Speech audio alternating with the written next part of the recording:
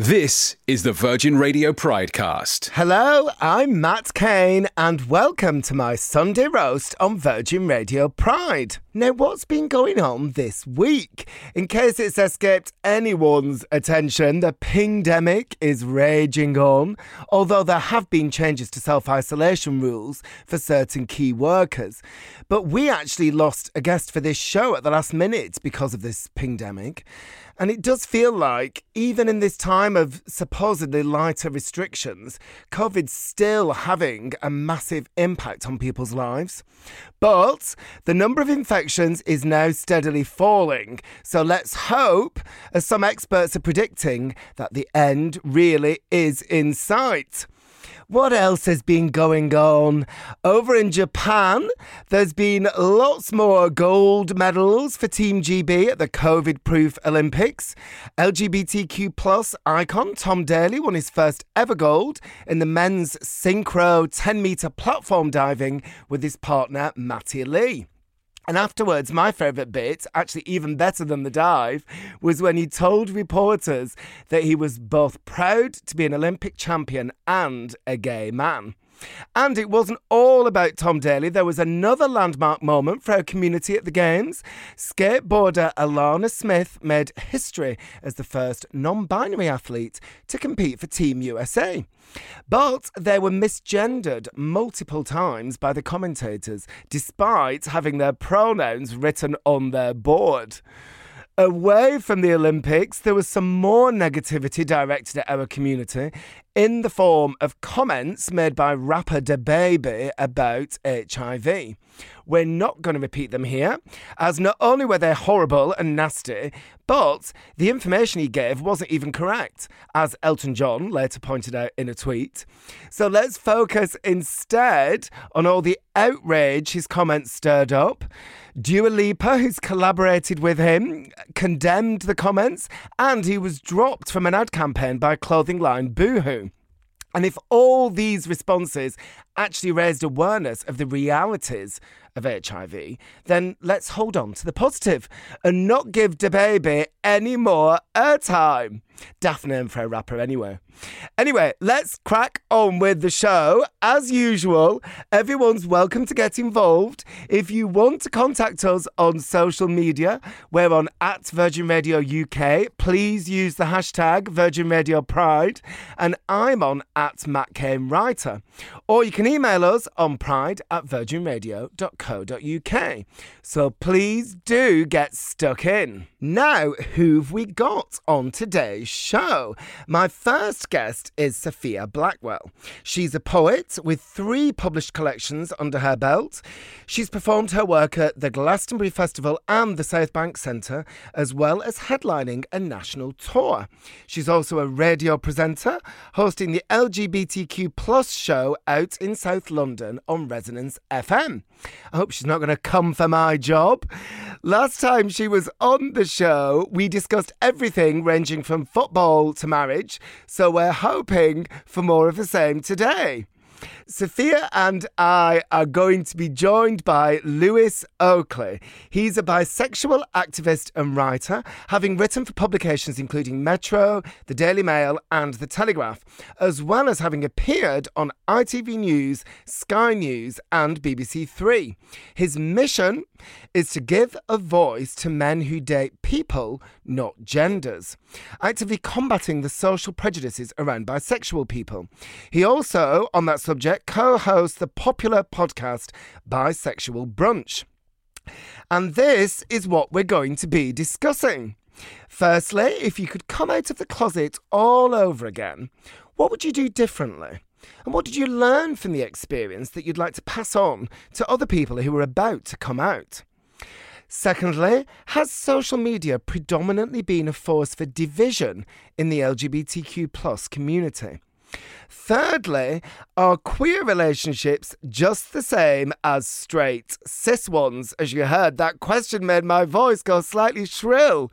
If they're not the same, is there anything each of the different communities can learn from the others. And finally, for a bit of light relief, we'll be talking about holidays. With COVID travel restrictions easing further, but so much confusion and uncertainty still around, how do we feel about going on holiday this summer? And if so, where are you hoping to go to? The Sunday Roast with Matt Cain. Virgin Radio Pride. Hello to my guests, Sophia Blackwell and Lewis Oakley. How are you guys today? Good, thank you. I'm delighted to be back. Thank you for inviting me. There was a little pause there before you replied. I was worried you were going to say something else. No, I'm happy to be here. I'm hoping we're getting a Sunday roast after this. Like, that was kind of the whole reason I came. I thought it was a free roast, so we'll see. I'll see what I can rustle up, I promise. I'm going to be chatting to the both of you in between our debates, find out what you're up to.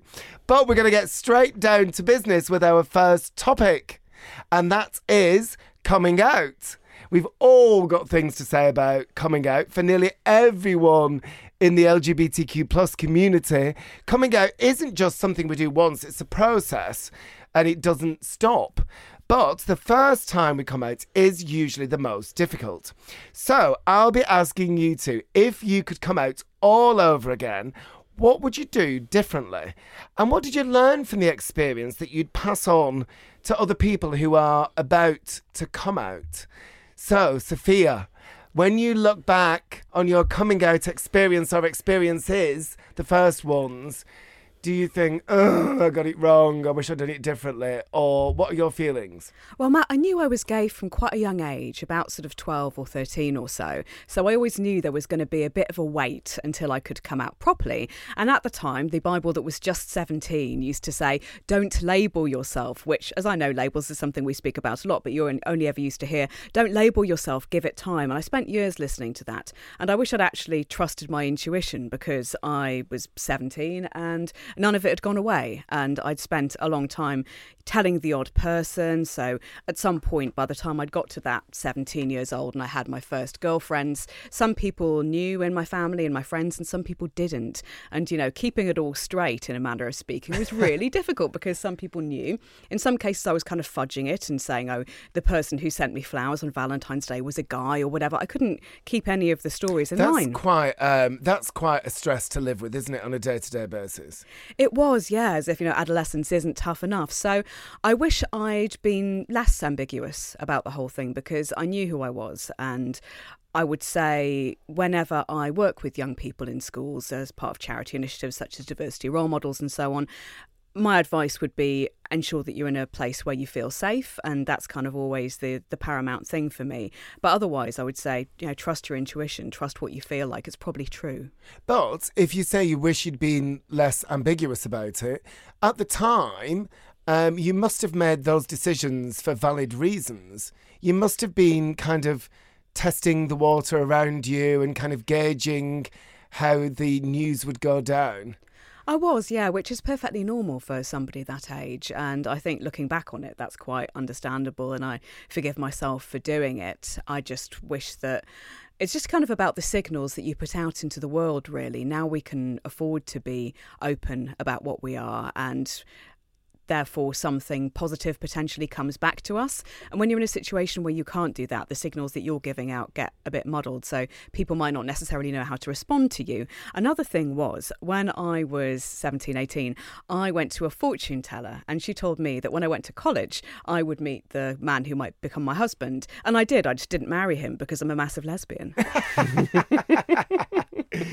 Right, so Lewis, talking about ambiguity and how we put stuff out there. So Sophia's experience was not ruled by fear, but there were fears directing it a bit. How about your... and actually, I've said experience in the singular, but actually for Sophia, it was a series of experiences.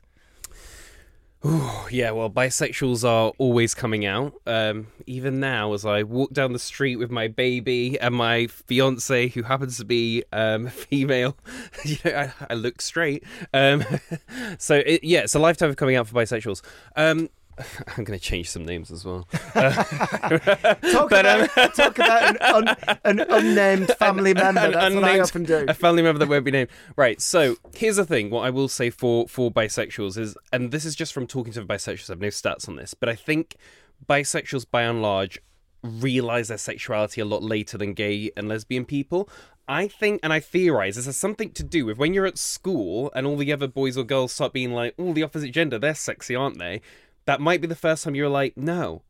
And then you maybe figure it out. Whereas when the other boys at school are saying, she's hot, isn't she? I'm like, yeah, she is.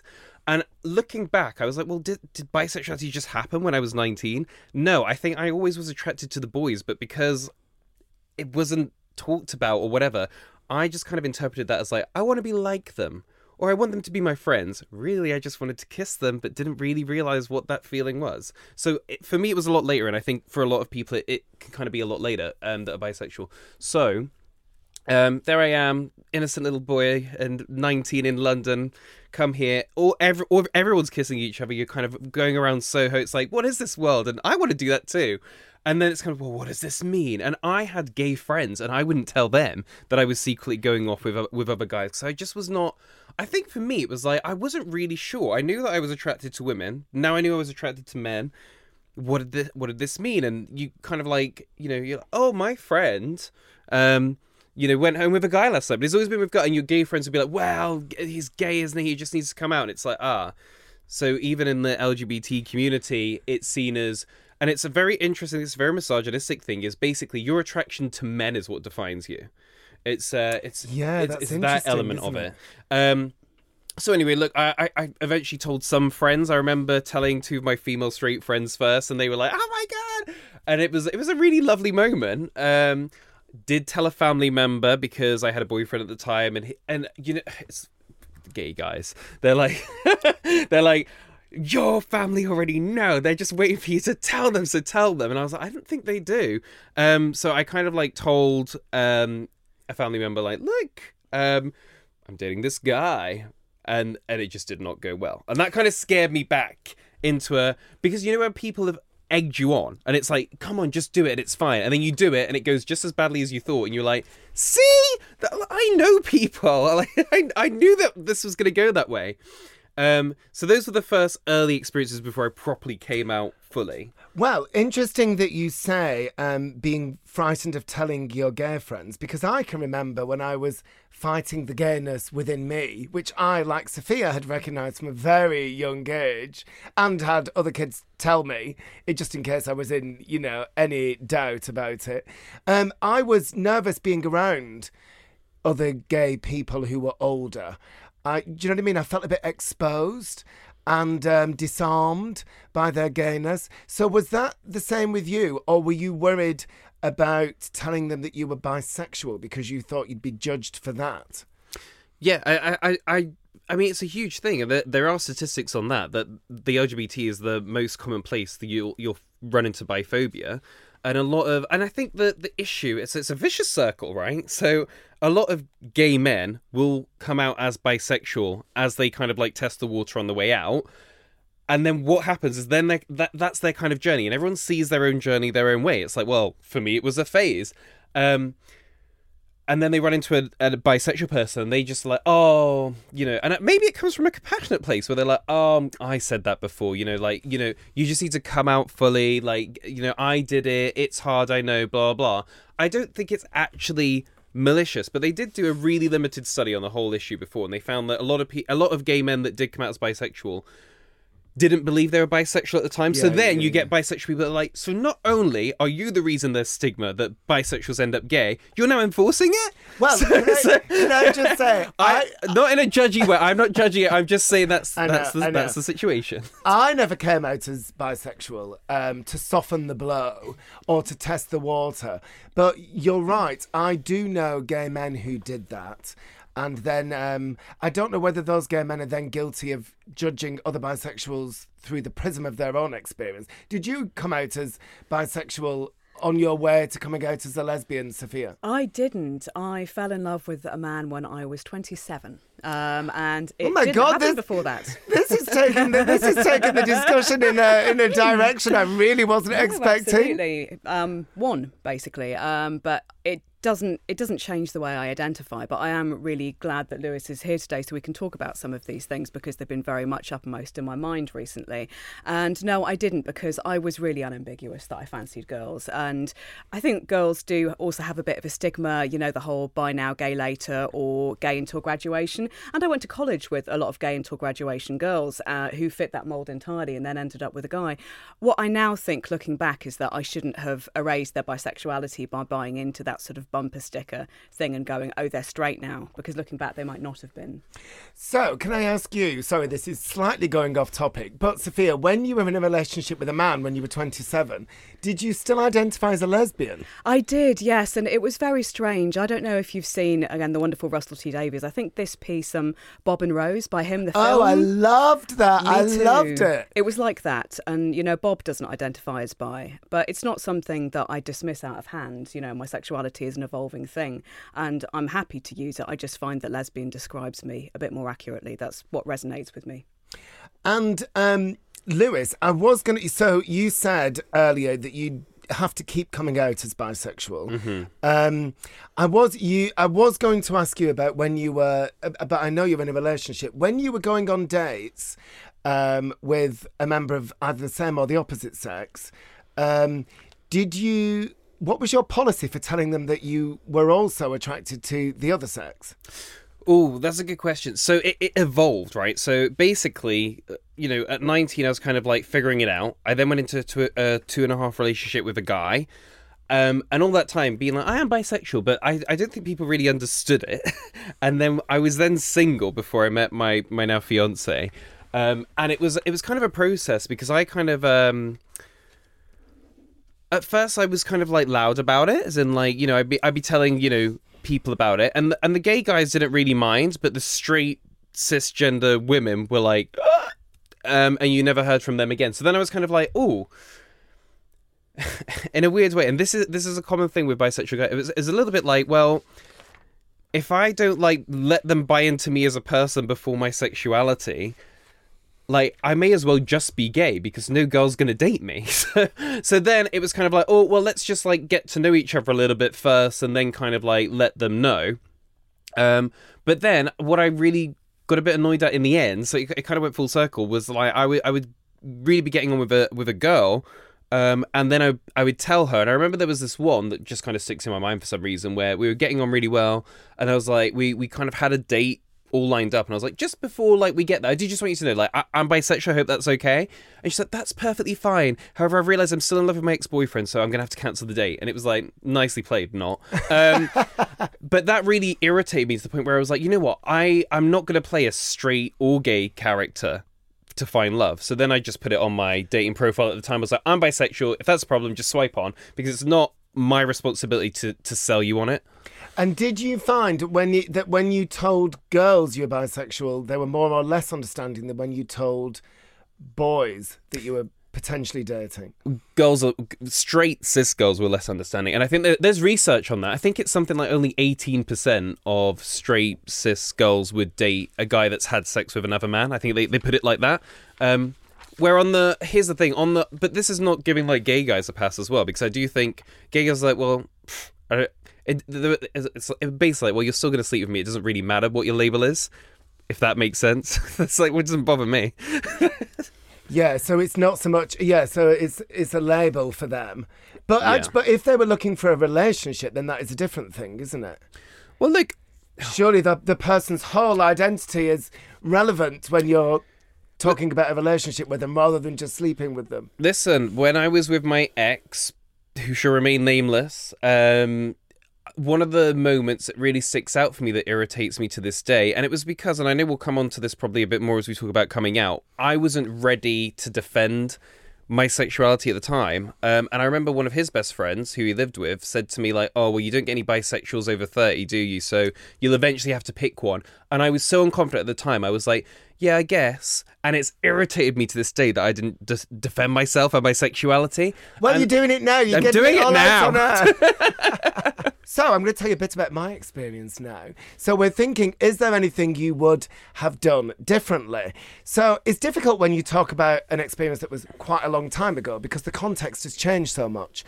And when I came out, it's pre-social media, pre-mobile phones, or certainly being in widespread use. And you could keep a secret. So it's interesting what you said, Sophia, about doing it in stages.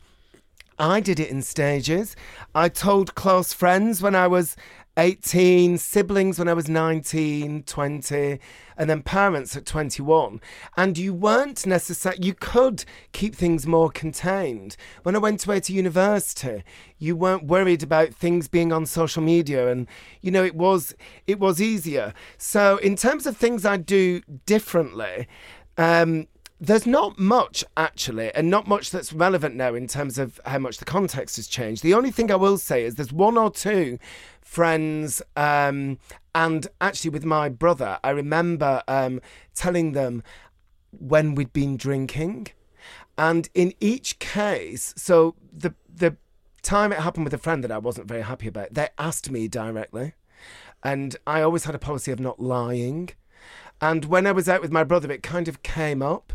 But I wish I was ready in each situation, but not in that moment. So one piece of advice I would give is, if you can avoid it, don't do it when you've been drinking. I mean, one or two to take the edge off.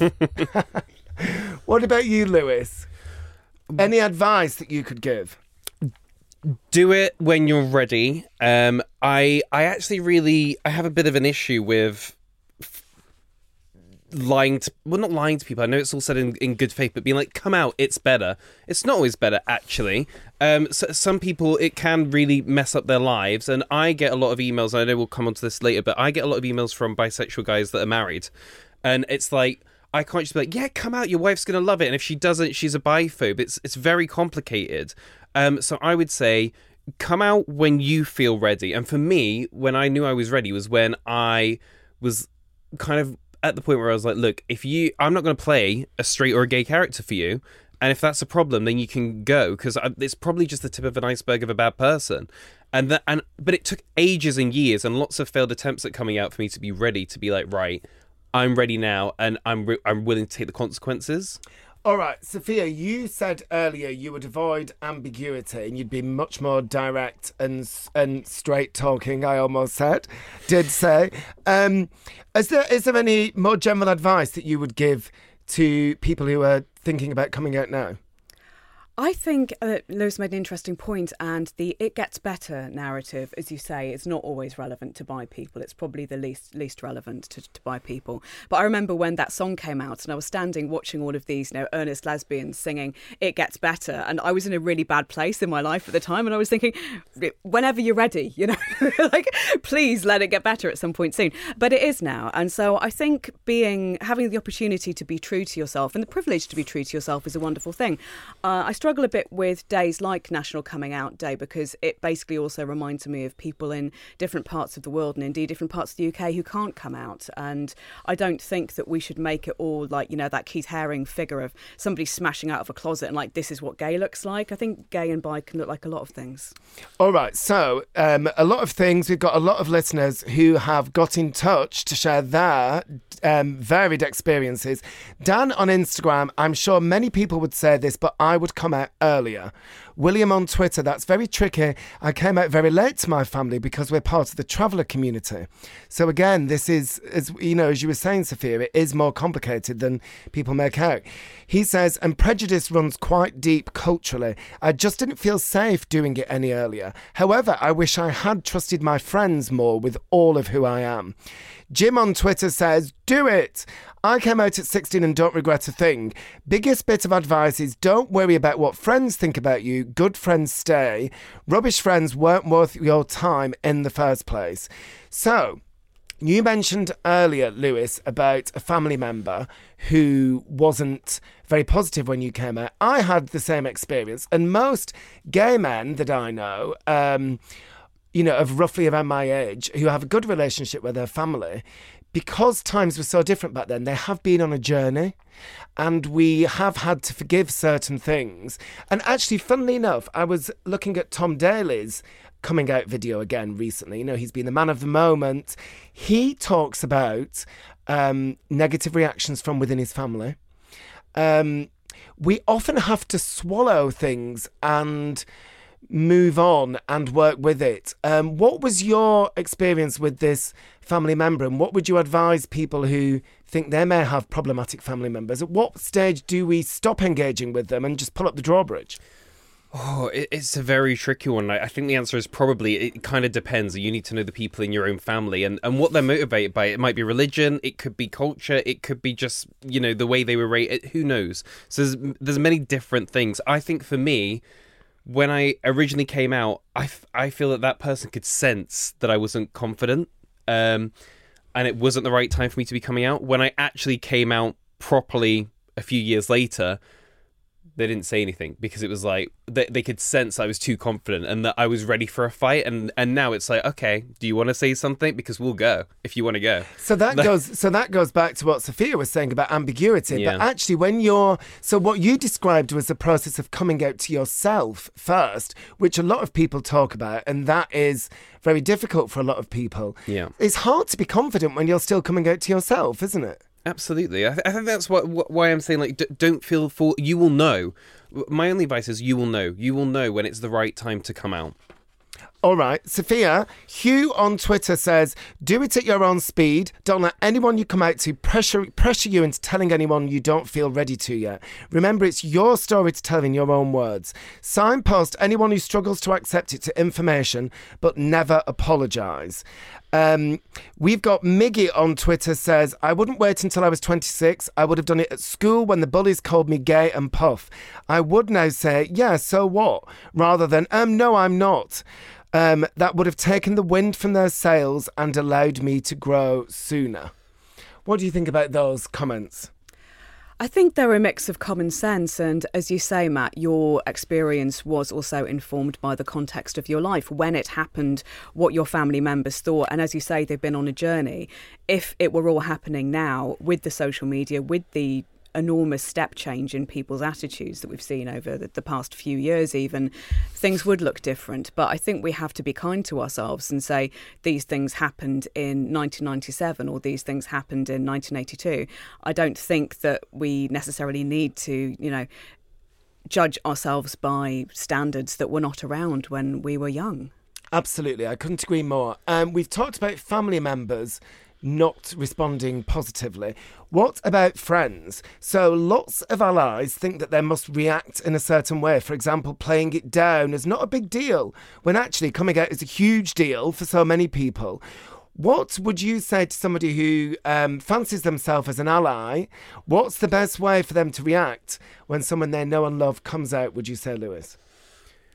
Oh, it's a tricky one because we are in a different world. And I think we're all changing and trying to figure out what's the right thing. Because sometimes I see things, I'm like, oh, if someone did that to me, I'd find it really patronising.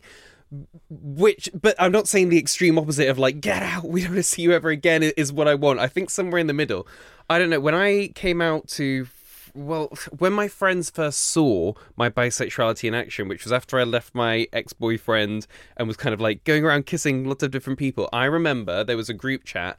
I met a girl in GAY bar and we were outside and we were kissing. And one of my friends at the time took a picture of that and put it on the group chat and was like, a gay being seduced in Soho, disgusting. And everyone was like agreeing. And so I read that the next morning, I was like, oh my God, if I had taken a picture of you two kissing and been like, two men kissing, disgusting, how would you have felt? Like, yeah. So don't put your friends kissing on WhatsApp. there's some actionable advice. Right, we need to wind things up, and I want to be positive. So can we talk about why it's so brilliant to come out, assuming you don't have specific issues? Would we agree that you know, sometimes we can build up objections in our heads and convince ourselves it can only end in disaster. But actually, for the majority of people, even if they have a tough time coming out, they don't regret it. Is that been the experience of people in your circles? I would say so. I think it's, you know, kind of mentally going through this person, that person, what was their experience. But even out of my friends whose parents have struggled for cultural or religious reasons, it's often worked out for the best. It's more often worked out for the best than the idea of somebody sitting in silence and not being their full self. I can't really imagine anything much worse than that, to be honest. I tell you what, I'm going to read one more comment from a listener, Marcus on Twitter. Go to an LGBTQ plus group and get a mentor or a good friend. Actually, this is when being part of a community can really come into its own, listening to other people's stories, and actually the online community that we've got available now, you know, where you don't necessarily have to identify yourself, you can do it anonymously. That's a good resource, isn't it, Lewis, for somebody wanting to come out now? It totally is. There's a lot of people, especially in the bi space, that are out online, and it's their only outlet, and it's their way that they can kind of connect with other people. So it's yeah, that's one thing I'll give to online. It's good for people. It's an avatar for coming out, I guess. We're going to talk more about online later. So just wrapping up coming out, let's say there's no right or wrong way to come out. We've all said you've got to choose what's right for you.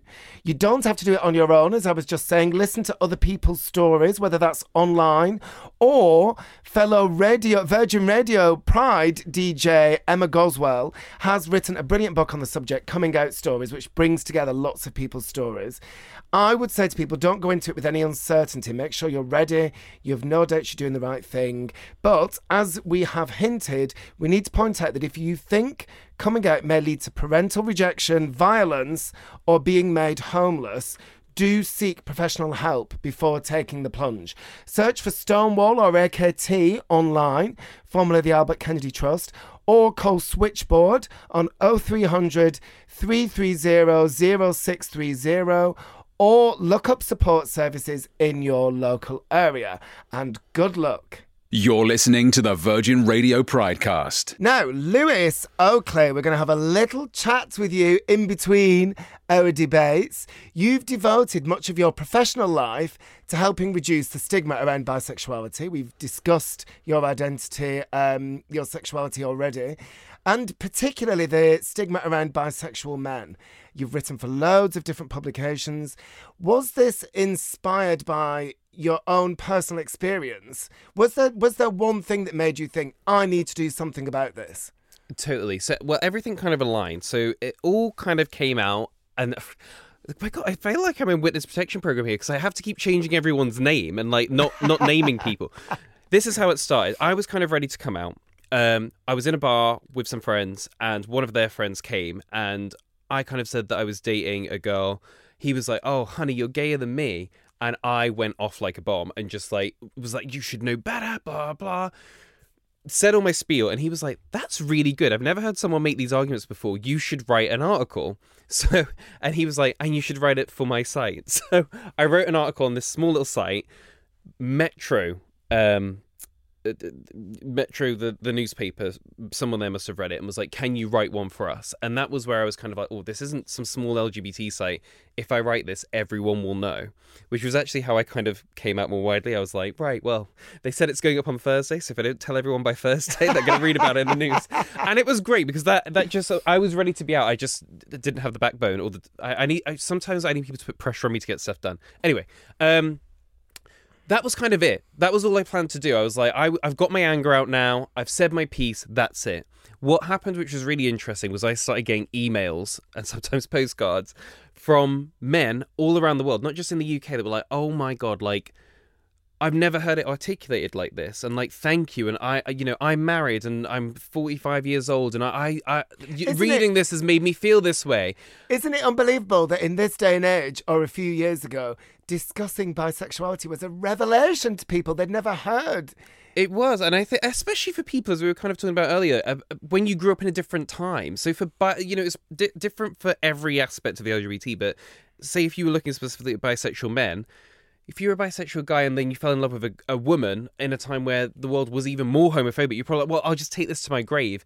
Now you're kind of seeing a world where actually people are living their truth, their full identity, and you kind of wake up one day being like, my God, like, does my wife love me for who I am or the straight character I play? And do I want to die not knowing? So there's a lot in that. And what I always joke that I don't have many followers, you know what I mean? Like, but actually, I think I have the most followers that they're just in the closet. There are people that don't feel like they could like a post that I do or comment on it. I feel, but my inbox, I regularly get like emails or DMs now. Like DMs is a thing. I used to get more emails. Now it's all DMs. Like, I'm even sometimes from straight people. Like, I'm dating a guy that's bi. So, and I always do my absolute best to get back to people. Always saying like, I'm no expert. I just happen to be a bisexual person that just is mouthing off about it. But in my opinion, except you are slightly an expert. I mean, I didn't realise you were doing such a public service drive, but you do have to be replying to everybody individually. But you're probably going to be inundated after this. But you do have your podcast, and just having gone it Bisexual Brunch, having gone into all these topics in depth, kind of does make you. Are you happy being labelled an expert on bisexuality?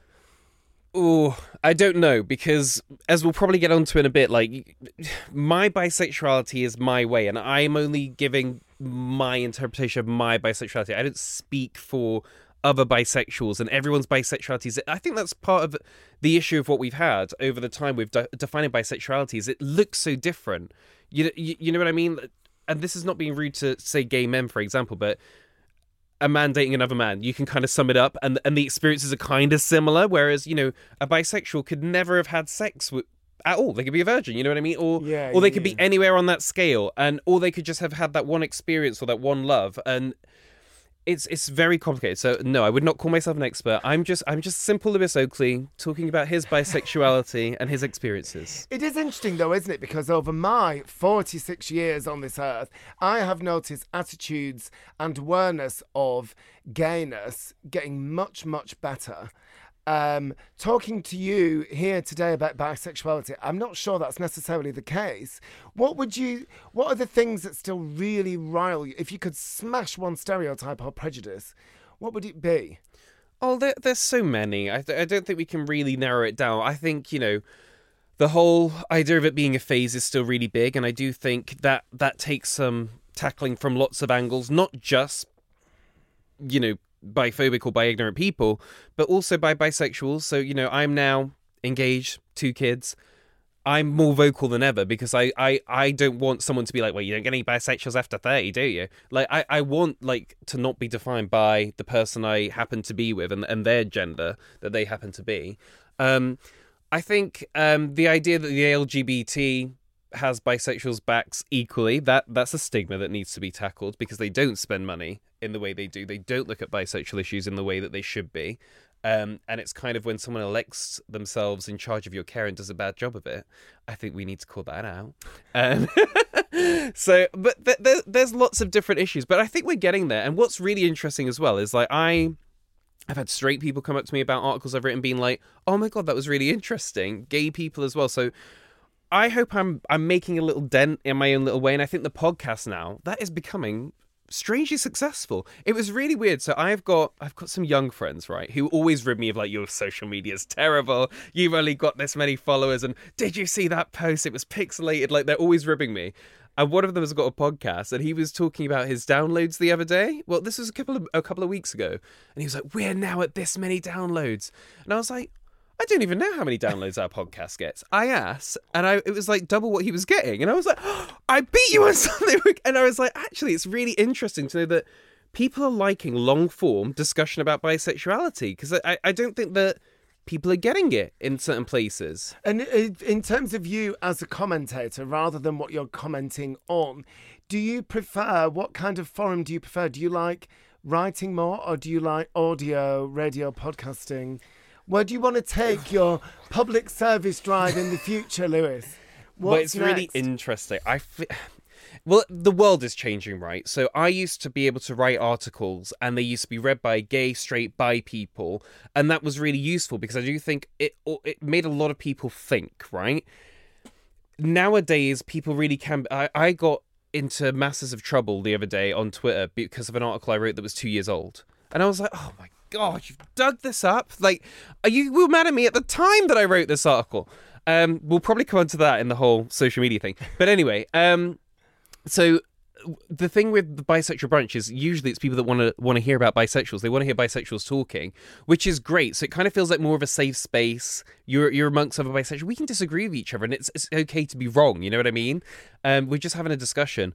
Whereas I feel like now with writing articles, it's like you better bloody proof this because people are going to attack it from all angles. And actually, I think it's quite sad because it's like, but I know that these articles, they might not be perfect. Yeah, I might get things wrong and I might not include every single thing because they said you've got to make it 800 words.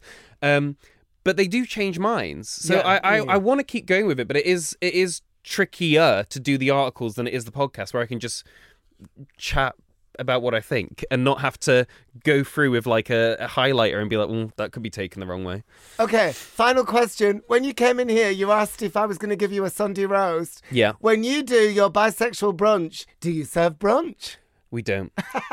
So this is the thing. My whole life, I'm doing things on the promise of food and not getting it. In fairness, the whole thing is like, oh, well, there was a pandemic. So we've had to do this from our homes. I'm like, well, you can still deliver it to me.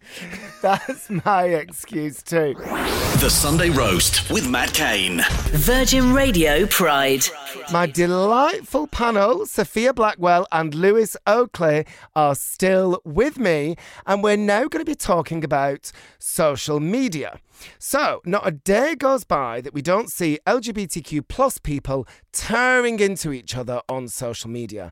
And fighting within our community is an issue that's come up again and again on this show. But the question is now, has social media specifically, has it been a force predominantly for division within the LGBTQ plus community? I am delighted to be joined by Riyad Khalaf. Riyad is a TV and radio broadcaster.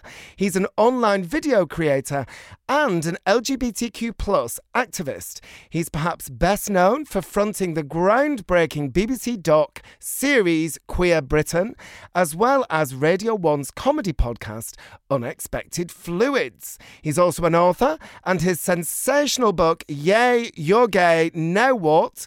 Was released in May 2019 and became a well-deserved bestseller. Riyad, thank you for joining us.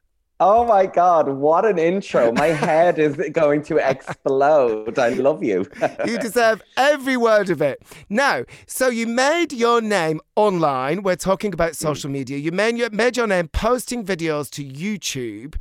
These were often linked with your sexuality. For example, your incredibly emotional coming out story. We were talking about this earlier on the show. Or the video about your mum reading your Grindr messages.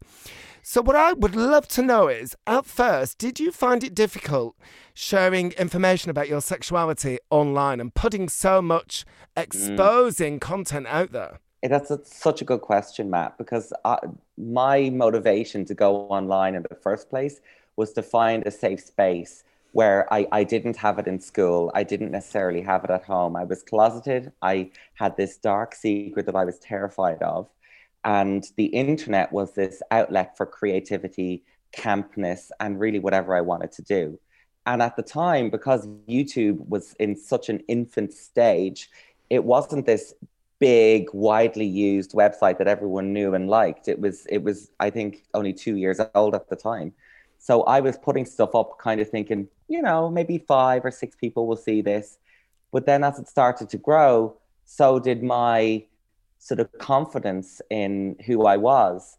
And I started to, talk about other issues like, attraction and sexuality. And even before I was talking about that, the trolls online had sort of figured out that there was something about me that they didn't like, that I had sort of a gay energy, if you will.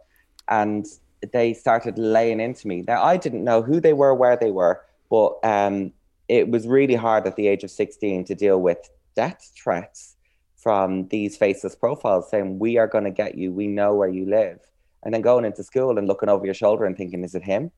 Is it her? And Riyadh, how did you deal with this? If you were so young and, you know, that online community was in its infancy, as you say, there wasn't much of a community for you to draw on. How did you deal with it? So I dealt with it by going inward. I kind of hid the secret myself. It was really tough because it had a hugely detrimental impact on my education, on my relationships, on my general development as a young mind, because I wasn't focusing on learning and playing with friends. I was focusing on trying to cloak this thing. So I ended up going to the police, and I secretly, without telling my parents, and I gave a statement that basically, you know, outed the trolls and said, I need help. And because the internet was in its infancy, they turned around to me and said, look, it's really bad that this is happening, but we can't do anything about it. So we suggest, as the Gardaí, that's what the police are called here, that you just stop making videos, go offline, and it'll go away. And so I had to remove myself from what was such a nurturing, warm environment, apart from the trolls, because of that. Right, so can I just say, there's so many things that you've said there that I want to pick up on. But because we can't be here all day, I'm going to try and steer it back to the topic that we're discussing. You've talked about the trolls. Have you ever had people from within our community attacking you online? And in terms of the emotional impact this has on you, how does that differ to when it's people outside the community? It's such a good question. I find that in the early days when I was 16 online, it was all straight cisgender trolls, people who didn't like queer people because they were afraid of it. And as time has gone on and the internet's become more of an accessible thing, I find that actually a lot of the hate comes from within the community. And I think that it's a really difficult question to answer, because I find some of the calling out, some of the questioning of ideas really fundamentally important to how we move forward as a community. If it's just one way or the highway with no nuance, no conversation, then I think that we're going down a dangerous road. I think it's important to disagree, but to disagree in a way that isn't with malice or with the intention to cause harm or drag down or, you know, another member of the family. And so I think that by and large, the good that exists online within the community supersedes the negative. There are always going to be some rogue, nasty voices out there. And I think that how we deal with that is by not attacking fire with fire necessarily. It's just coming at it with logic and love and mass intervention. If there's more of us, we are the majority. What's difficult is when they attack you from outside the community, they often attack you for being gay, queer, LGBTQ plus, whatever. When they attack you from within, they don't attack you for being gay. They find other things to have a go at you Which is harder. Yes. Which is harder. I know. Because if someone is attacking you and they are a part of your community and you know that they've been through a similar struggle to you, I tend to subconsciously find myself listening to them so much more, taking on what they're saying so much more. I am so long in the tooth now. I've got such a thick skin that if a straight cisgender numbskull troll comes at me because I'm gay, I just go, I put it aside. I don't even listen. I think it's very sad that you said that. Next. But if it's one of us, I actually dig a bit deeper and I go, why are we talking like this? It's horrible when it's one of us. Right, I want to bring in our ace panel. So, Sophia, do you have a thick skin? I would love to know. So I can remember, we're talking about this infighting in our community online. I can remember it being a problem before social media existed. I can remember gay men being bitchy about each other, making jokes about trans people, bisexual people, lesbians. What do you think? Can you remember the time before social media and the kind of infighting that there used to be? And how do you think it compares to what there is now? The before times, yes. I do remember in the late 90s, yes, the boys and girls would fall out with each other, and often trans people didn't really have much of a voice at all. So that's not really something that I'd necessarily want to return to. I think some of that is to do with the fact that we don't always want the same things, and it is that feeling of just because we all sit under this ever-extending umbrella of letters and colours that we should all want the same things and be the same and dream about the same things, and that's just unrealistic. So I think that hasn't changed. What has changed is the fact that social media doesn't really allow for much humour, much nuance, or the opportunity to read something, maybe react a little angrily to it in your own mind, and then maybe go away and think, actually, maybe that person's right. Instead, it's just, listen to my hot take. Well, maybe nobody wants your hot take. Maybe you just go away and think about it for a bit. You don't have to have an opinion on this. That's one of the things that I'd love if somebody would just be comfortable saying, I don't know about this. I don't know what a trans person wants. I have no opinion on this. I don't have enough knowledge. I would love it. That would make my day if I saw that on the internet. I'd be delighted. Instead, people just use this kind of hyper legalese type, sir, you have slandered me with your words, sort of. It's just like, this isn't how people communicate. This isn't how we talk to each other in the pub in the 90s or the noughties, even the early part of the noughties. So I think we've lost that. I completely agree, and I can see that Riyadh is looking delighted with Sophia's comment there. What do you think? Do you always share opinions on everything online, or do you sometimes think, as I do, I actually don't know anything about this, I don't need to say anything?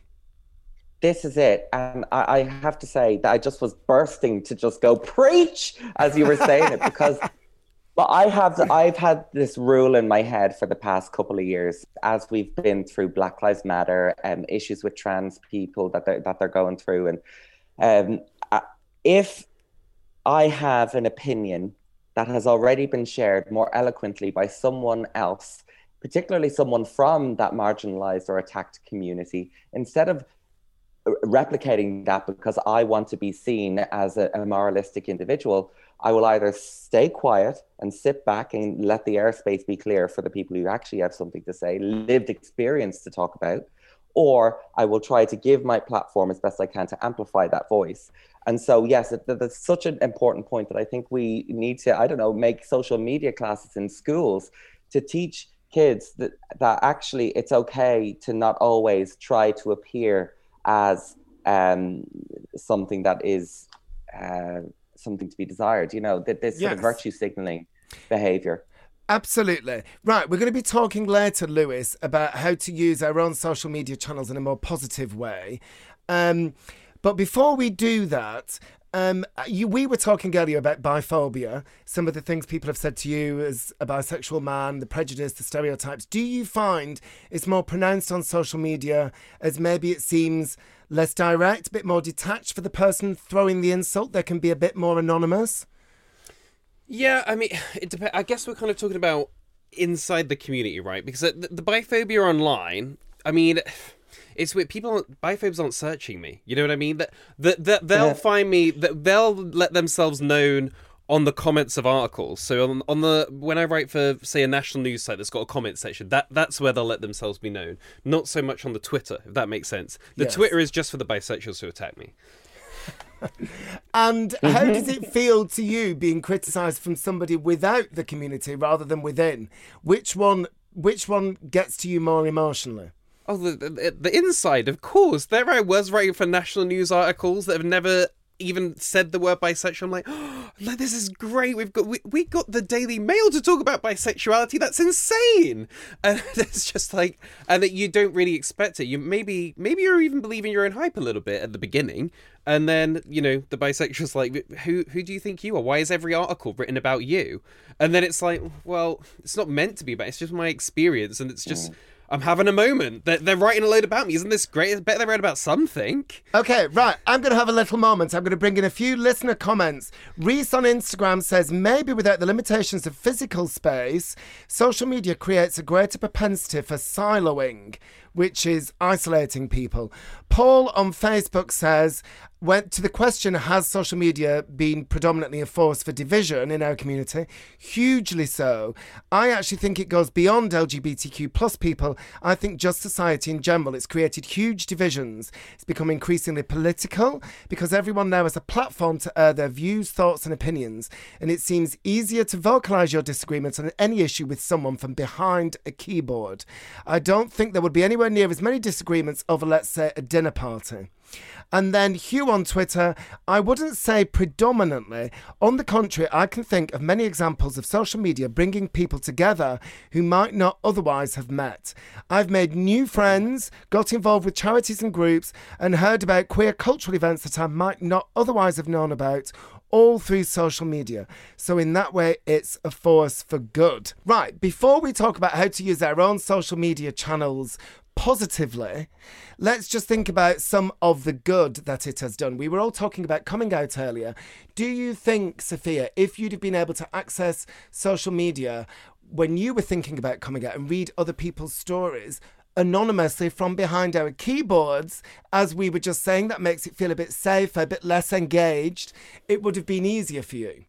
Potentially, yes. And I am just about young enough to remember MSN and the messengers and online groups which did exist, even though some of them were guys pretending to be ladies, which I figured out eventually. But yeah, I do remember those. So I had those. I did grow up with them.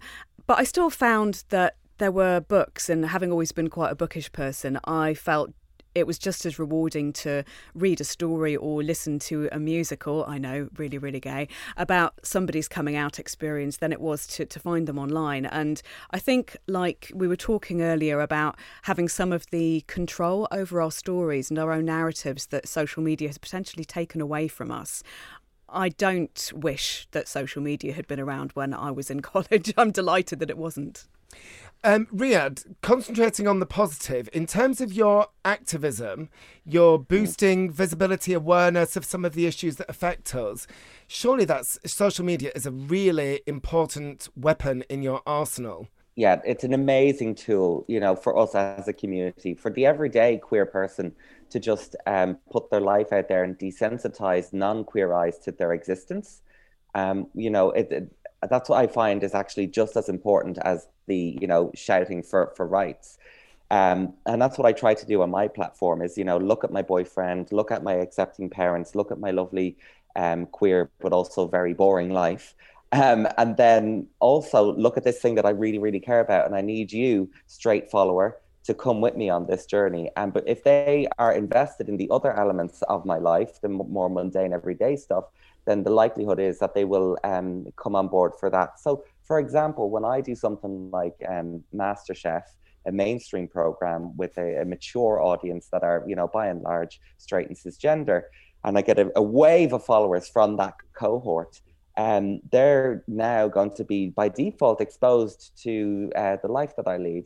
And I think that that is an amazing thing. So I truly believe without social media, we would be miles behind where we are now in terms of change, because it's a way of holding people to account, holding brands, holding broadcasters, holding journalists to account when something doesn't fit with us and work with us in the way that it should. Absolutely. Lewis, do you think when members of our community have a go at each other on social media, do you think sometimes it's motivated by that internalized homophobia or biphobia or shame or discomfort with elements of who we are, that they're spotting other people and feel that negative response, so they lash out at them? Not always. Yes, that definitely happens. I almost got involved, despite trying to be above it all. I almost got involved in a Twitter spat. It was a while ago. Basically, I have a friend. He's really young. He'd done a podcast, and basically, someone was calling him out. And I can't remember whether it was publicly or whether it was they were DMing him. But basically, because in this first episode of the podcast, they didn't have a woman on. and so they were like, this is a man's thing, you don't have a woman on. And I was livid. I was like, he's a young queer person. He's literally putting all of his time and energy into this. He's not doing it to be mean to anyone. He's got guests lined up that are female. You know, we have all these #BeKind movements, and then people forget. And this was literally a woman in her 40s, well known in our LGBT movement, won't be named, coming after someone that was, I think, 21 at the time. And I was livid and ready to go to war over it. And he asked me, just please don't, let's not. So I didn't. So to answer your question, I think it comes from all walks of life, and it's just not good. And one of my biggest worries is young queer people are seeing this and being like, I want to get involved in that. Yeah, but actually, funnily enough, can I say, one of the things I love as an older person on social media, 46, just in case anybody can't see me and thinks I'm older than that, is I love experiencing the energy, the points of view, the experiences of young queer people that I wouldn't necessarily get in real life. Sorry, I'm going off topic, and Sophia, you've got something to say. Sure. Well, I just thought I would point out, as the woman in the room, that, you know, some of the criticisms that are levelled at me are also intersected with misogyny, and people don't necessarily like to see a woman doing spoken word or talking about her desires. Sometimes you're in a public space and you can literally feel the dislike ripple around the room. It's easy to say, oh, Sophia is a mean girl, Sophia is a narcissist, Sophia thinks very much of herself. And I agree. I've also been running a radio show for over a year. Sometimes you can't get the people, and then people will say, well, why don't you have X on? It's like, because I'm producing one of these a week, and this is what you're getting this week. I know, absolutely. Right, so we've talked about the negatives. Let's talk a bit more about the huge positives and how we can move towards a healthier relationship with social media. Riyadh, you've written things about this before that I've loved. Can you tell us, so one of my things is, you know, I always tell people you can have a detox. You can unfollow accounts that promote division. You can follow ones that make you feel better about yourself and your community.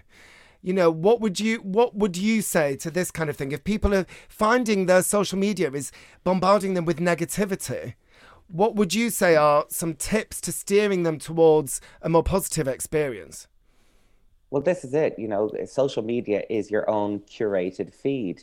It's not like you're going on the Times website and you just have to accept what's served to you there. No, you can make it what you want to be. So over the last year, for example, I've unfollowed a lot of the eye candy because I just felt like it was making me feel crap about, you know, how I looked and wasn't uplifting me. And I followed loads of anti-anxiety accounts, mental health accounts, and clean eating, amazing like comedians and artists, and just it's sort of I look at my mind now and how many hours a day I'm on social media, both personally and for work. And I want my mind to, at the end of the day, feel nourished and uplifted rather than like I've been eating junk and candy all day. And that is the thing. I think as well, the detox thing is great. And I think people are all or nothing. A detox isn't something that you just do when you're lying on the beach in Spain. I'm on a detox because I'm on holiday. No, you can literally have a detox once a day. You can say after 7 p.m, the phone doesn't go on. And also, I don't sleep with the phone. The phone is in the other room. So it's not the last thing you look at night and the first thing you look at in the morning. And I also set up a time limit on my Instagram app. So it bleeps at me when I've been on it for more than an hour. And it just gives me a little mental check. So I remember, okay, I need to put it down. Brilliant. All fantastic advice. Sophia, you were saying earlier, you want to tell people they don't need to have an opinion on everything.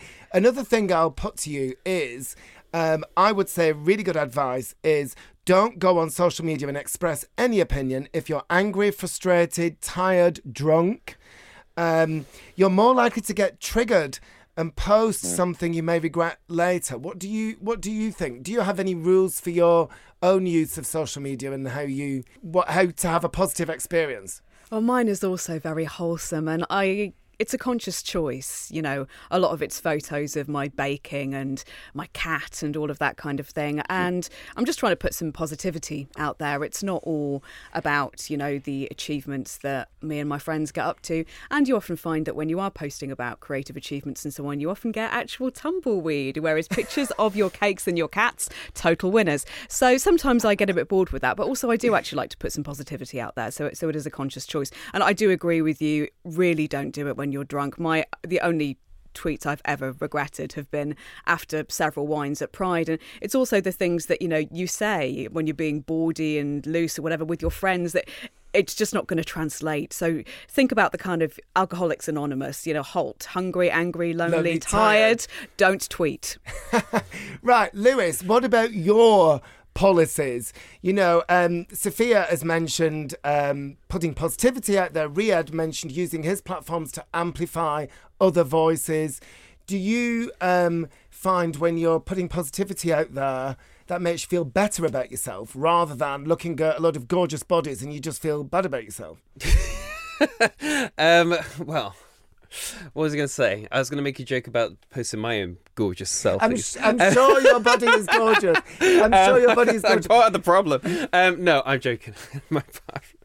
I've got what they call Covard, not COVID, Covard, which is when you put on weight because you've had a baby. So there you go. Anyway, so what's your policy in terms of having a positive experience and using your channels?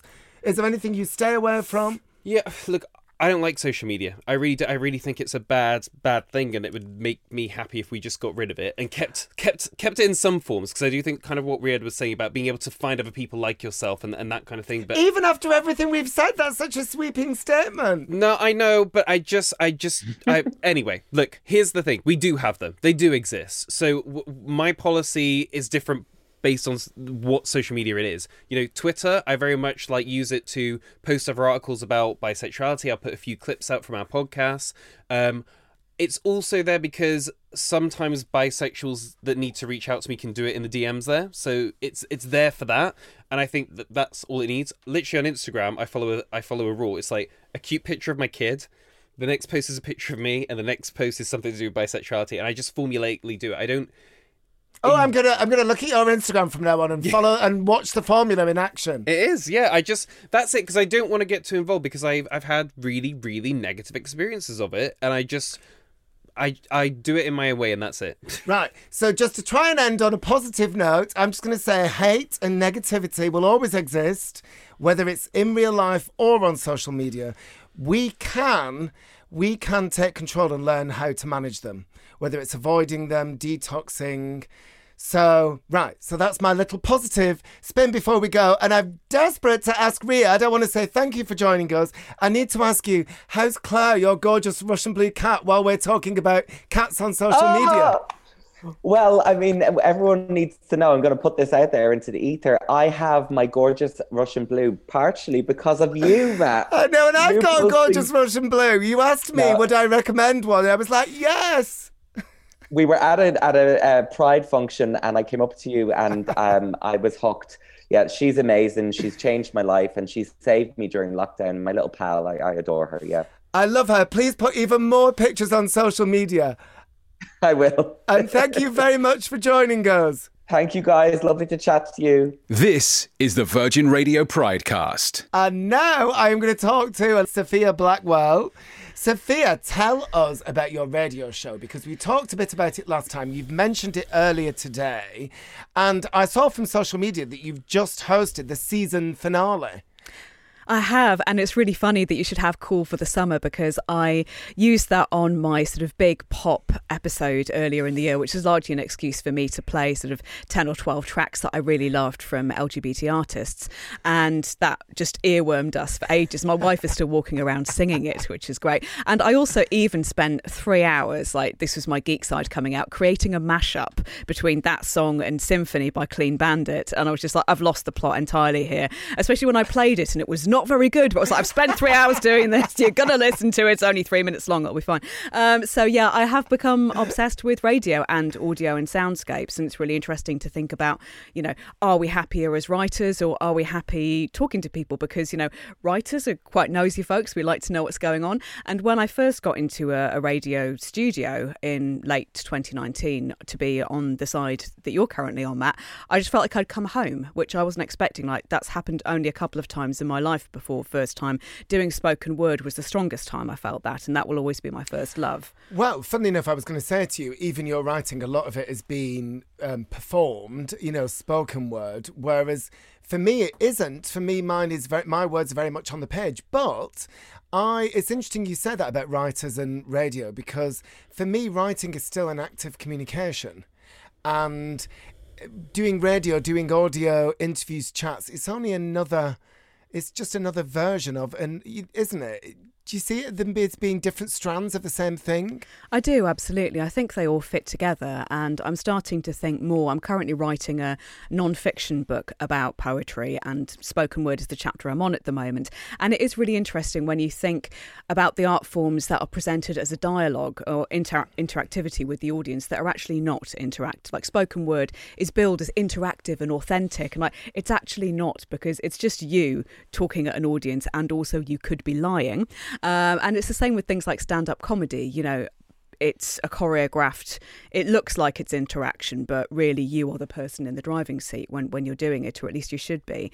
Whereas actually radio is different and podcasting is different. It is like having a discussion. The only thing is, can you then say that's art, or does art always have to be a little more firmly curated than that? Ooh, interesting question. So your show is out in South London. It's on Resonance FM. So we've just said you've had the season finale. Are you hoping to bring it back? If so, do you have any plans to do anything different? It's an interesting one. The show was originated by Rosie Wilby, who passed on the gig to myself and Stuart Who to begin with, because she was on a book deadline. Now that baton has passed to me and I am on a book deadline. So it won't be back in that guise and under that name until next year, I don't think. But we have, obviously, I've curated a lot of it from home, which means that I have access to the sound files. So I am hoping it will have a life in podcast form. And also, as you may know, I produce the Polari podcast with Paul Burston, and I'm hoping to, I will be doing more of those. So those will continue, and whenever I create the book, I will also hope to have some audio to go with it. So a kind of multimedia, like genuinely multimedia, not just putting a label on something and going, look, it's an interactive experience. It will hopefully be in my case, but I'm just working on that at the moment. Well, you've mentioned the Polari podcast, and I was going to ask you about that anyway. Have there been any standout moments for you? Because it's all communication with other writers, isn't it? So, that is obviously going to be an area in which you're going to smash it. Well, for me, the biggest high was still doing the first one, which we recorded at the Royal Vauxhall Tavern in a lockdown light period last year, when restrictions were still very much in place and the management were extremely observant of them, but we were still able to be in the same space. And that was just a real high to be able to actually capture some of the live excitement of Polari and to try and express that in an audio format. After that, we had a couple which were based entirely on Zoom gigs. And while they were wonderful, I do like taking the snippets of the audience, the things that they say, somebody laughing or dropping a glass or falling over or whatever in the corner. I like to maintain that and just try and get across a sense of what Polari is like. But I know Paul would say this as well. We're talking about reaching people, and the podcast and the Zoom gigs that Paul has been diligently doing. Paul Burston, absolutely. Paul Burston has been doing is that the Zoom gigs have reached people who wouldn't necessarily be able to come to the Royal Festival Hall or to the Royal Vauxhall Tavern, and that can only be a good thing. And so you've mentioned your writing, you're on a book deadline. We talked a couple of weeks ago about LGBTQ plus representation in publishing. You're also the co-chair of Hachette Pride, the LGBTQ plus network in the publishing house. What are your feelings about the direction things are moving in? Because we came to the conclusion in the previous episode that things were getting much better. I think things have come on in leaps and bounds, and I think that also speaks hopefully for other underrepresented or historically excluded communities as well. I think it's just about making sure that the art we make, and one of the reasons why I like working at Hachette so much with imprints such as Dialogue Books and Little Brown and Virago, is that there is this sense that the books are very loved, the authors are very taken care of. And one of the things that I've seen in slightly darker times in publishing is when somebody is taken on as an experiment and then they haven't been given the chance to shine, or that then becomes an excuse. So you didn't sell. and therefore we won't be recommissioning you. I think. Oh, I've got an experience of that No, in my past, literally word for word. That's another conversation after we've finished recording. Well, that does not surprise me at all. And I've heard it from a lot of different groups, not just LGBT plus people. It's difficult being the only one on the roster, and you know, it can go badly for you. But you can also do what you did, Matt, and you can find your own voice through another channel, which in your case was working with Unbound. And then you've gone on to be published in a variety of different ways, in a variety of different formats. So, you know, partly we have to kind of seize the initiative ourselves because we're never going to have it as easy. But I think the important thing is that the art is created by us, for us, like what we're doing right here, right now, as opposed to, you know, having to justify ourselves constantly and just go, who is this book for? I think we've become better in the publishing industry in my lifetime at answering that question. Oh, I love all those thoughts. I love the idea of seizing the initiative for ourselves.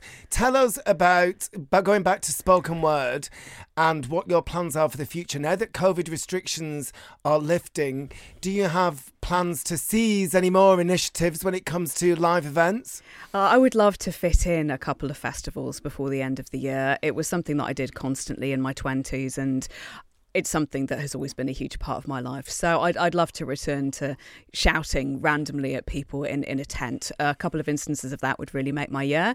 And there are, of course, some venues that I still want to crack, which I haven't yet. So I can put them back on the list. And I think one of the things about lockdown that was a bit of a relief was not having FOMO, because no one was doing anything unless you were like Kim Kardashian. Now people are doing stuff and it's like, right, I better get on it. You know, as you say, I don't know what to do. You know, you're literally, it's very hard to plan your time at the moment, especially when you don't know what's around the corner. But I guess, did we ever know? Well, whatever you get up to, even if you don't know, we shall all look forward to it. The Sunday Roast with Matt Cain. Virgin Radio Pride. My brilliant panel, Sophia Blackwell and Lewis Oakley, are still here. And now we're going to be talking about queer relationships versus or alongside straight cis relationships. So, when the producer of Love Island said that having LGBTQ plus contestants on the show would present logistical difficulties, quoting, this reminded us of the differences between dating and relationships for queer people and our straight cis counterparts. But what exactly are those differences? And is there anything that any of us can learn from the relationship experiences of the others? I'm delighted that we're joined now by Juno Dawson. Juno is a best-selling author, screenwriter and journalist.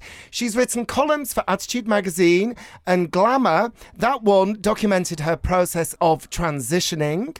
Her books, which are written for young adults, include the global bestsellers This Book is Gay and Clean. Both of them brilliant. I've read both of them.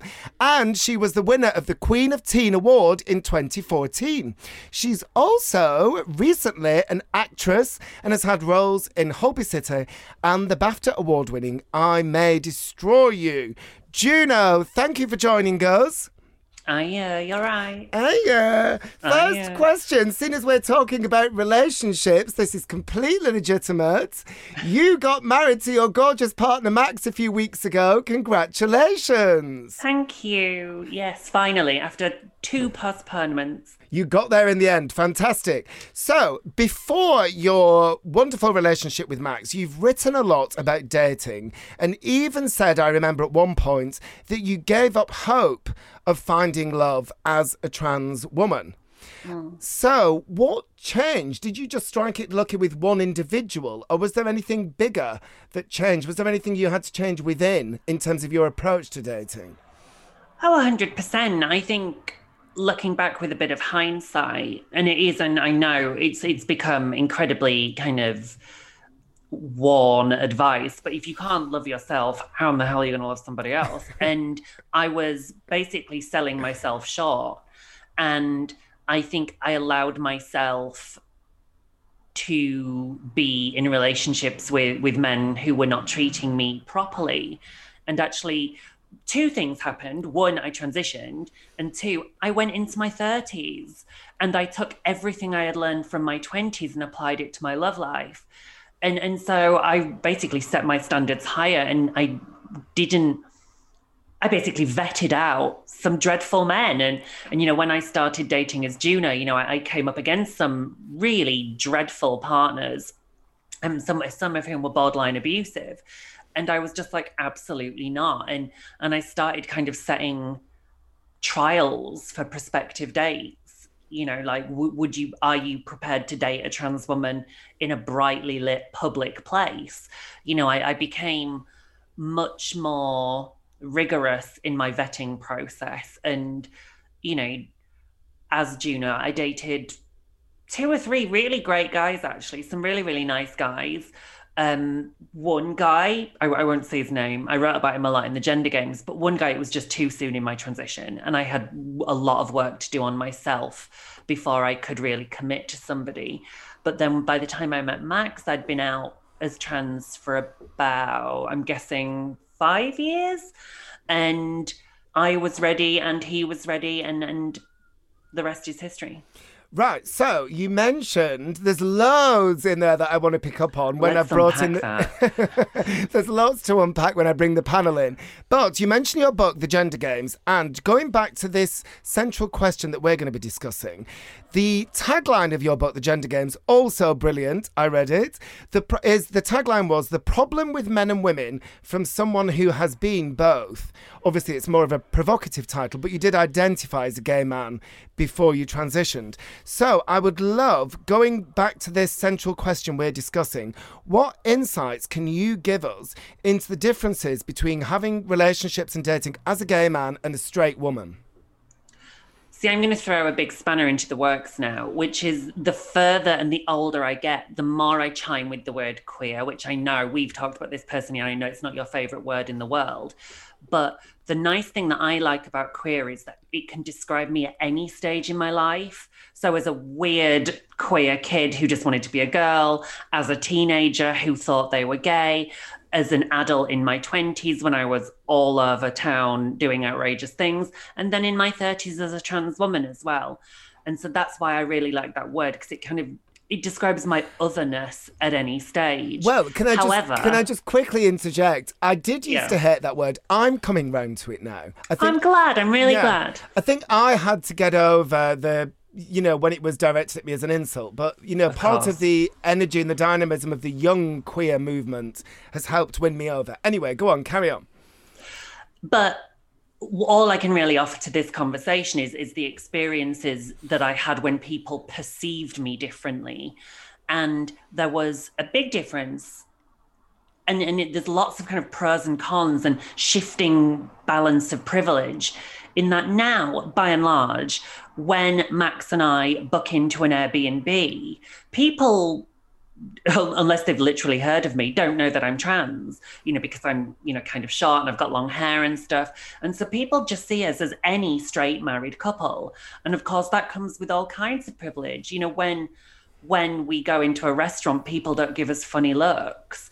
People don't ask if we want twin beds when we check into hotels. And those are the things that happened to me in my 20s when people thought I was a guy and I was dating men. I remember once I was making out with some guy on the street, classy, in Brighton. We've all been there.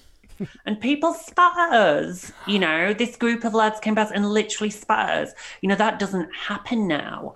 But before I got married a couple of weeks ago, there was some awkward conversations about, have you ever been known by another name? And I was like, well, yeah. I mean, I've been through the Gender Recognition Act, so I probably didn't need to do that. I've always legally been a woman, but I still had to have that conversation. So it's a tricky one because that all I can really offer, like I've said, is my personal experience. And certainly now that I'm perceived to be a straight woman, I'm treated a lot better. All right, that's fantastic. So I would like to bring in the other woman in the conversation, Sophia Blackwell. So talking about gender in relationships, I think this opens up a really interesting area because one of the most striking differences between LGBTQ plus relationships, queer relationships, and those between heterosexual cis people should be that traditional gender roles don't creep into ours. The idea that one person does the housework, looks after the children, while the other is the primary earner. Do you think if we're looking at differences between queer relationships and straight cis ones, we should theoretically have more gender equality? And what do you think, how do you think that plays out in your real life experience, Sophia? I think theoretically we should have a better division of labour, and I don't know whether that works in practice. When I think about it, on the way here I was thinking about my straight female friends, and a lot of them have very equal relationships with their husbands, and the division of domestic labour is quite equal. What I struggle with is I don't know how I would have been at dating guys. I don't think I would have liked to have coped with some of the things that you read about these days, like ghosting, breadcrumbing, that sort of thing. And lesbians, you know, they're not perfect, but they do avoid some of that, and we do tend to be serial monogamists, so we tend to avoid that side of things entirely and just kind of move in with each other immediately. So I've always liked that. My wife and I play to our strengths. We have the saying that Helena is logistics and I'm details. So, you know, she does the logistical work and I make sure everything looks good and makes sense, and that works for us. We don't try and make each other do things that, you know, we don't do. We pick up on the other person's slightly weaker areas and try and lean into that. Well, can I just say, actually, in my relationship, you know, what you sometimes get is the more feminine partner doing more traditionally female, in inverted commas, activities. And in mine, I am the more femme of the two of us. I tend to look after the house and do the cooking.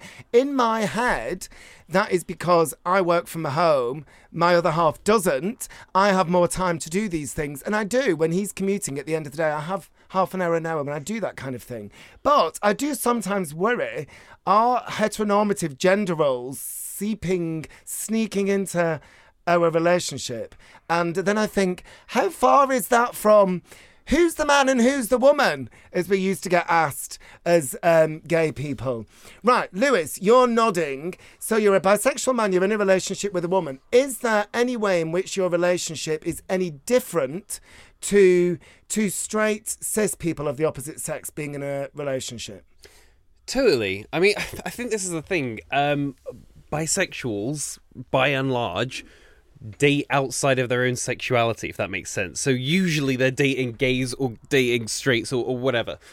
So it is odd. And I think because I was in a relationship with a guy for so long when I was young, it was then hard to go out dating. And people had to remind me of, like, no, you can't do that. So I always remember after I'd broken up with my ex-boyfriend, I was going on the date with a girl, and my housemates at the time were both girls. And the whole conversation about paying came up. And because I was like, well, when I go on dates with guys, like, we just split it. Or the older one picks up the bill.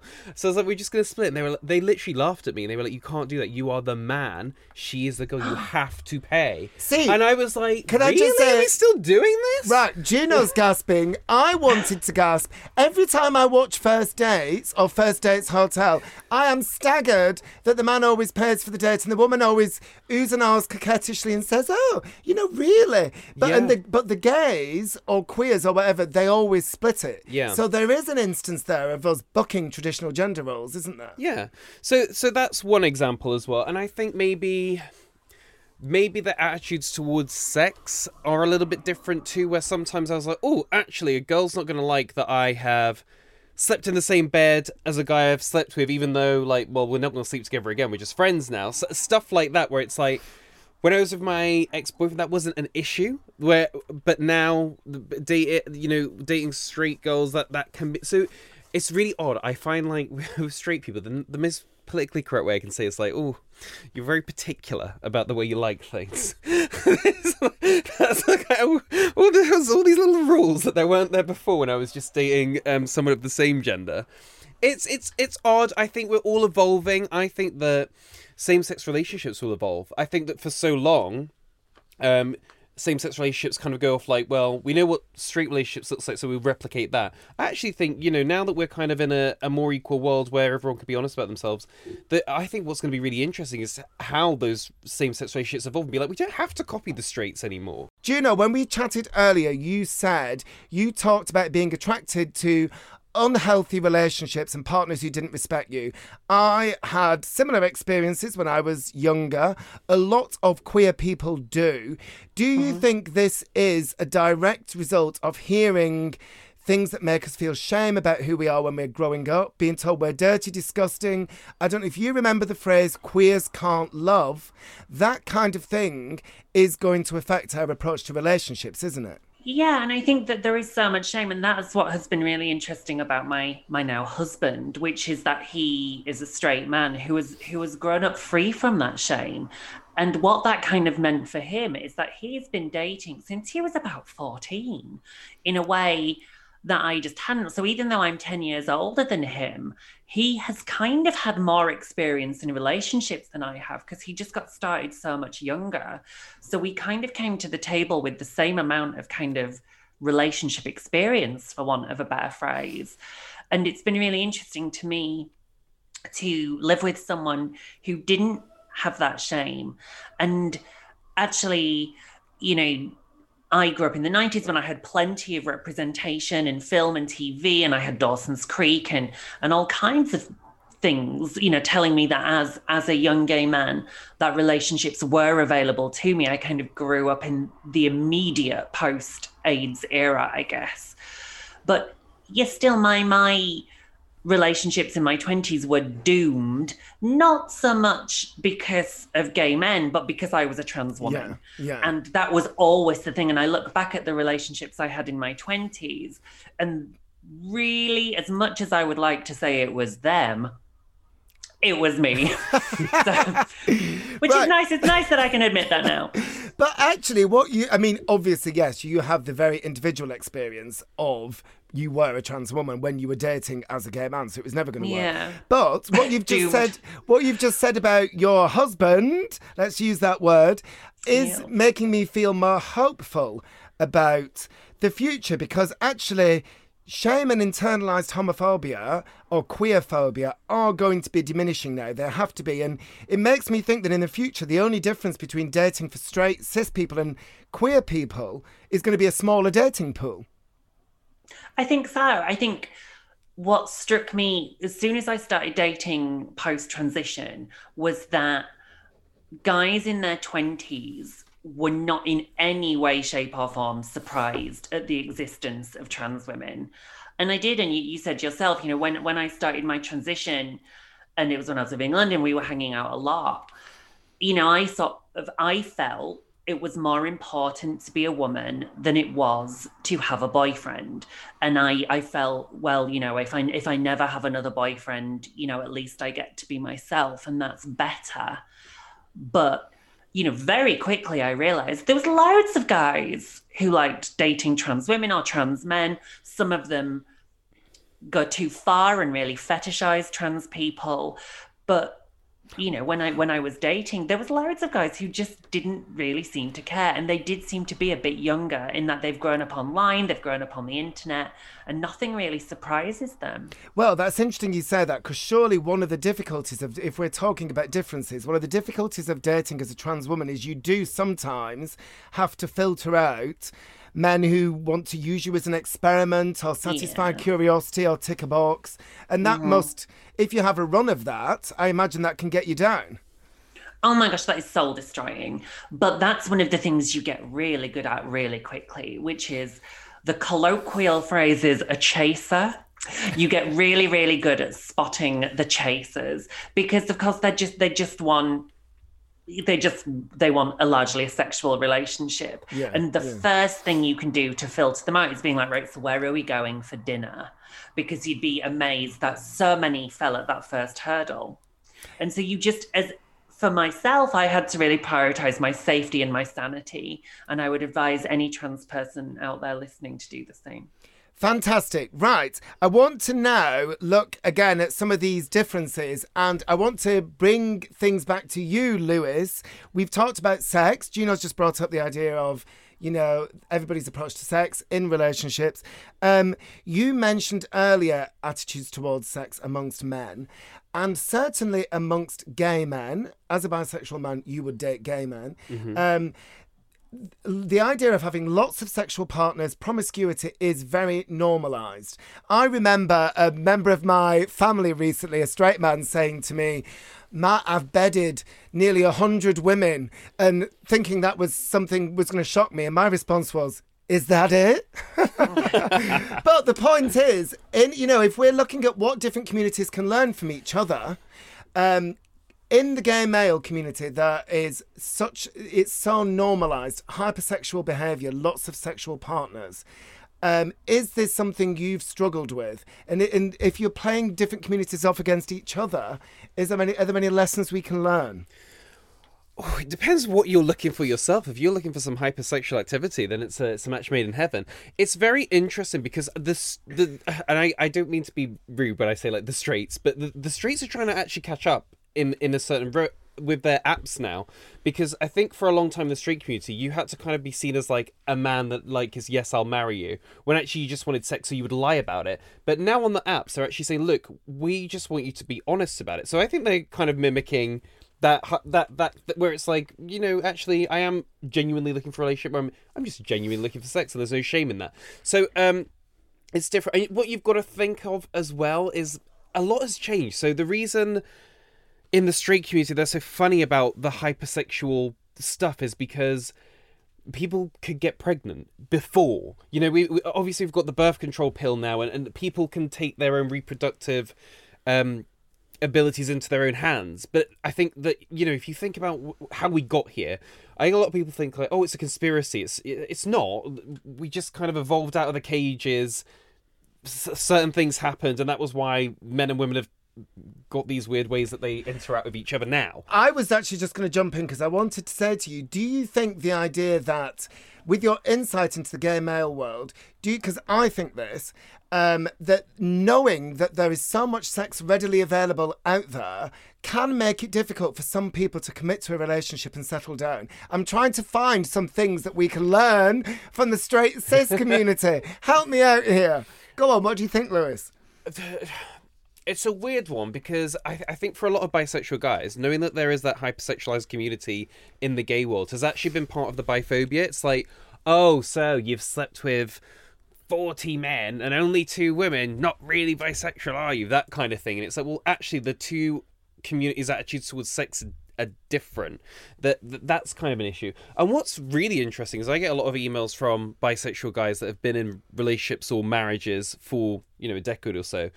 And for whatever reason, it's broken down. They're going to go on a date with a guy for the first time. Something Juno was saying earlier about this whole maturity in a relationship. It's like, yeah, they as a straight in the opposite sex relationship, they've got 20 years experience. In the same sex relationship, they've got no experience. They're like a giddy 14-year-old again, and the worst thing is they've had all this extra time to really overthink it. So I was getting emails from this one guy, and he was like, I'm going to have sex with a guy for the first time, blah, blah, blah, and I'm in my 40s, and I was like, it's going to be awful. Like, I don't know if that answers your question.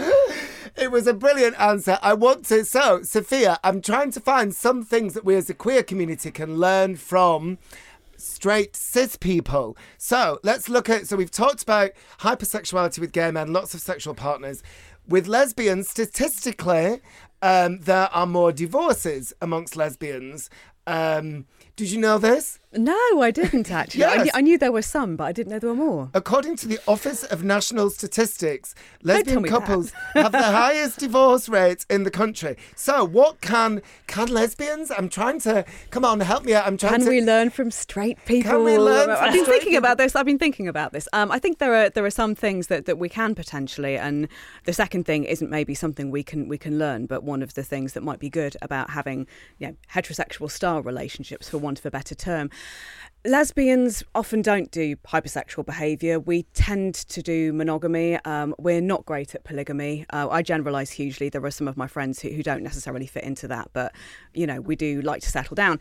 And one of the things that is good about relationship, two people of different genders, is that there's a bit of tension and a bit of otherness, whereas women have the urge to merge. And I think that straight people can learn from our nurturance, our tolerance of each other, our tolerance of maybe less than perfect body types historically. That's something they can learn from us. But we can also learn to celebrate what's different about the other person. And for that, I find straight relationships can be quite an interesting benchmark, or something that I can take something from. I don't think that we should have to be like straight people, but I do think that, we were talking about coming out earlier, and I was reading in Daisy Jones's new book, All the Things She Said, a terrific title, and she's talking about a teenager who was making or watching the real L Word, not the TV L Word, but the documentary L Word, with her parents. And there was a couple that were a bit more stereotypically like, there was one who was butch and one who was femme. You get somebody kind of putting a bow tie on, putting a tie on, going to work. They have the white picket fence. My wife says, I'm a white picket fence woman, and I like that about her. And that was helpful for this teenager and her parents. So I don't necessarily think it's a bad thing. If that's what vibes with you, then it might help other people. Right, fantastic. We've only got a few seconds left. Juno, I'm going to come to you last for our final words. What do you think about what Sophia just said about something we can maybe learn from straight cis people, the idea of otherness? You're now in a relationship, two people of different genders. Does this bring attention that maybe we as a community, a wider community, can learn from? I think that the straight community are starting to learn lessons from the queer community. I think it's the other way around. I think now straight couples are looking at open relationships or polygamy in a way that they would have never have talked about it, or at least not talked about it openly 10 years ago. And I don't know many gay male couples who aren't in some way open or have certain rules around being allowed to have additional partners outside of their marriage or relationship. And I'm starting to see that for the first time in straight couples as well. And I think that's really exciting, because who set those rules and when? Those rules about monogamy and patriarchy were set so long ago. And I actually want to see more straight cis couples going a bit more queer, to be honest, not necessarily sleeping with people of the same sex, but looking at the rules gay couples have challenged for decades and thinking maybe we can challenge the rules as well. Brilliant. I love it. That's the best note to end on. Let's break all the rules. Juno Dawson, thank you very much. Thank you. The Sunday Roast with Matt Cain. Virgin Radio Pride. Now, finally, we've got a few minutes left just to talk about a little light topic. I want to talk about holidays, because there's so much discussion in the media about how restrictions on foreign travel are going to change. Many of us are dreaming of our next holiday or even planning one. But what about you guys? If you are going to be able to travel, where do you want to go and what are your plans, Sophia? Well, nowhere outside the UK, I don't think, this year, which is a bit saddening. But just all I can think about today is going to Greece, because a guy came into my office today and saw Brown, talked about his recent trip to Greece, and I was very jealous. So I would just love something really basic, food, blockbuster novel, and just staring out at the sea. The kind of holiday that I used to hate as a young person, I'd be up for now. But yes, just lovely parts of the UK for me this year. It's interesting though, isn't it? Because I don't want to sound spoiled or privileged, but I sometimes, a holiday for me is about getting away from everything, switching off from my life, stepping out of it. It's actually not just about fun. It's a kind of mental health activity. It's about well-being. And unless I've been aware, if I've been in a different country, different language and culture going on around you, I don't feel like I've quite escaped. Do you know what I mean? I don't want to do down holidays in this country. What do you think, Lewis? You're nodding sagely. I get you. Yeah, it's nice to go abroad. I mean, it's weird you touched on this topic, because basically that was my one task for today, was to book a holiday, and I haven't done it. But here's the thing.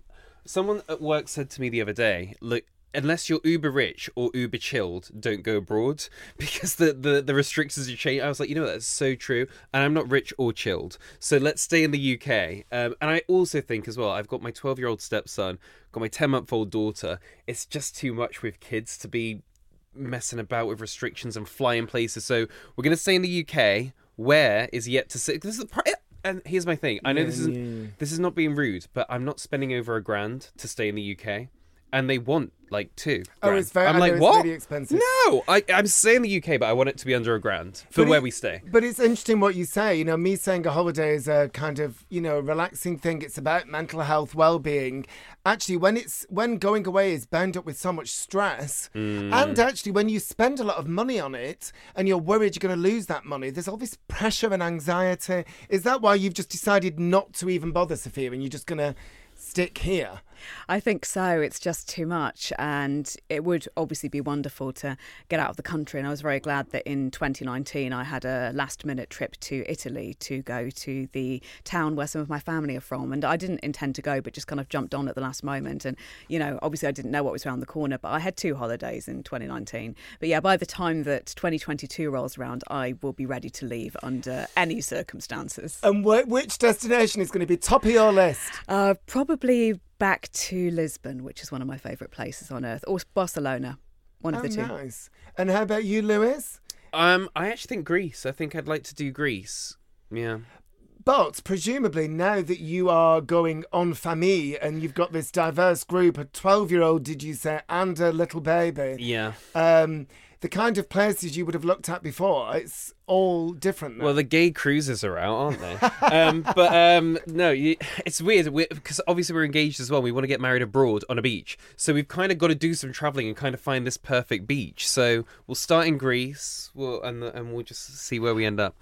I was literally just going to say, but Greece don't do gay marriage, do they? But obviously that doesn't apply to you. This is how so at the moment, I'm getting married and thinking about all these things. And the number of people who said to me, so my boyfriend's Jewish, and people said, why don't you get married in Israel? It's like, we can't.